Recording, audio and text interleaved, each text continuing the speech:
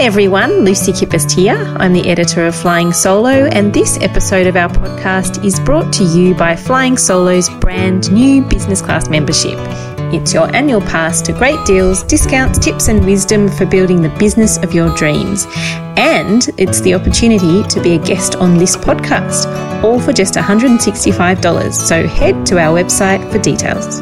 Today's guest, Katrina McCarter, has worked with 100 brands over the past 5 years. Marketing, money and mindset, she says, are the three most common concerns of the small business owners that she's spoken to. Katrina is the founder of Marketing to Mums, an expert strategist in the field of selling to mums, which, if you didn't already know, are Australia's most powerful consumer. Katrina, welcome to our Flying Solo podcast. Thank you very much, Lucy. It's great to be on the show. Now, can I get you to start off with explaining a little bit more about who you are and what you do? Yeah, absolutely. So I am a marketing strategist. I'm also an author. I've published 2 books on the subject of marketing to mothers. I'm a speaker and I'm a business coach, and I run a marketing and research consultancy business called Marketing to Mums, and where I really work with businesses to help drive their sales and profits by attracting more mums and families to their business. And I work with solo business operators right through to corporates. And I also train a lot of corporate marketers in digital marketing, and I'm also a board director. Wow, so you've got quite a few things on the go at the moment. I love variety. Excellent. Now, as I mentioned in the intro, you've worked with around 100 solo business owners over the past few years, which is 5 years, which is obviously quite a significant number. What do you think are the biggest issues that they're facing? Yeah, look, it's a great question, and it's something that I just see that comes up over and over again when I'm meeting, particularly with small and solo business operators. First up, I see that they really struggle with marketing. They just don't know where to invest their money or their resource into because they've got limited budgets and they're not sure what they should prioritise over something else. So that's generally their first challenge. I also see that mindset can be a real issue because they're typically juggling more than just their business. A lot of business owners will wear a lot of different hats. You know, they've got a lot of family commitments as well. And the third area that I see as being a real struggle for solo and small business owners is money. And, you know, cash flow is just a constant struggle. So, you know, it's really quite frequent for me to receive an email or a phone call from a small business owner who's actually feeling pretty isolated and overwhelmed and pretty unsure as to what to do next. You know, what should be the first priority for them. And my real job that I see for me is that I provide them with that clarity and help them develop that clear action plan about how they can grow their business. So I help them see the roadmap as such. So good. And I can imagine for someone that's feeling overwhelmed, it's absolutely incredible to have a resource like that just to sort of talk you through each step. What I'm wondering is, why do you think it's those 3 key areas that seem to affect us all so similarly? Good question. Look, I just see, certainly from the marketing point of view, there has just been an explosion in terms of the marketing options that are available to business owners. I mean, 20 years ago, it was, you know, we had our traditional media and that was pretty much it. But over the last couple of decades, we've seen an explosion in digital marketing options and also marketing technology options. And that's making things just so much more complex. And I think that we've just never had so many options to connect with our audience, and that it can make it, I think for business owners, it can make it really difficult for them to work out what's the best option for their business. And I will say, Lucy, I said this isn't restricted to just small business. I teach the digital marketing certificate for ADMA, which is really catering for a lot of the corporate marketers who have got over 20 years experience, and they come into that course because they really want to learn more about what those different options are to them in this new digital marketing environment. So I see a lot of that overwhelm about choice can also feed into more of a negative mindset because things just start to become more of a struggle and they become more overwhelming. So that's also an issue. I think that it's always key as a business owner just to keep that positive mindset and making sure you're careful about how you invest your time with other people, that you're around really positive people that can encourage and support you. And I mean, most of the work that I do in the small business space is really just about helping small business owners, deal with some of this overwhelm and help them find what are those first steps and how do we solve some of those roadblocks that they're coming up with. And I find that if you help with the marketing and you help with the mindset and the work practices, the money flows as a result of that. I have to get a quote from you on that because that sounds really good to me right now.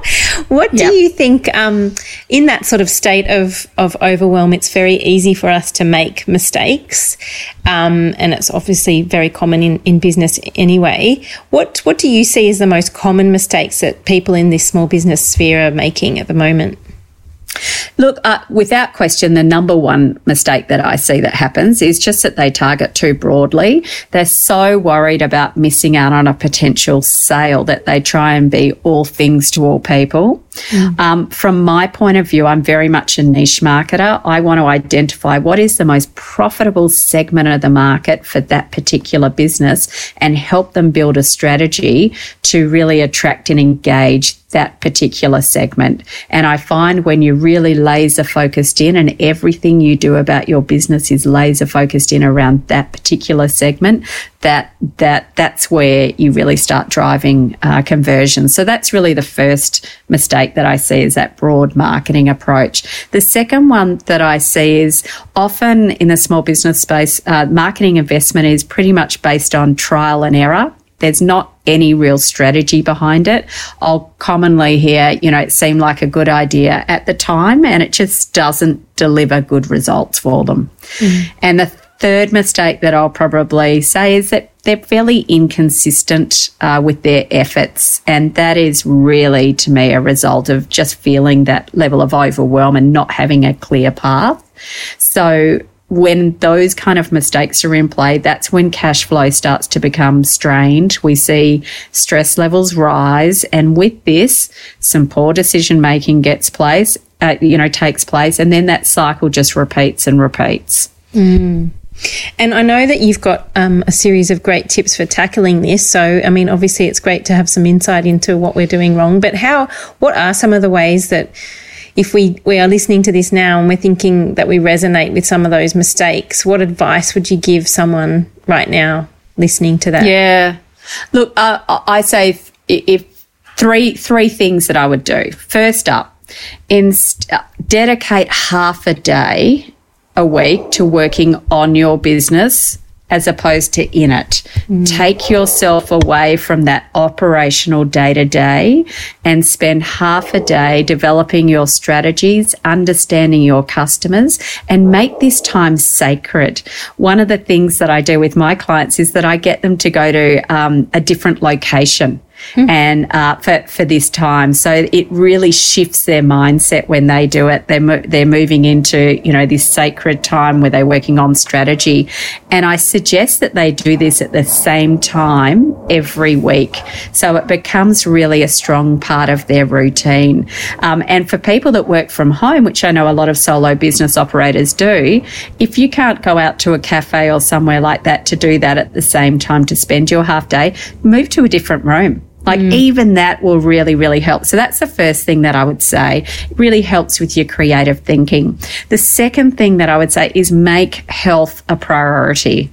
It's so important. I mean, I said earlier about mindset, but it goes beyond that.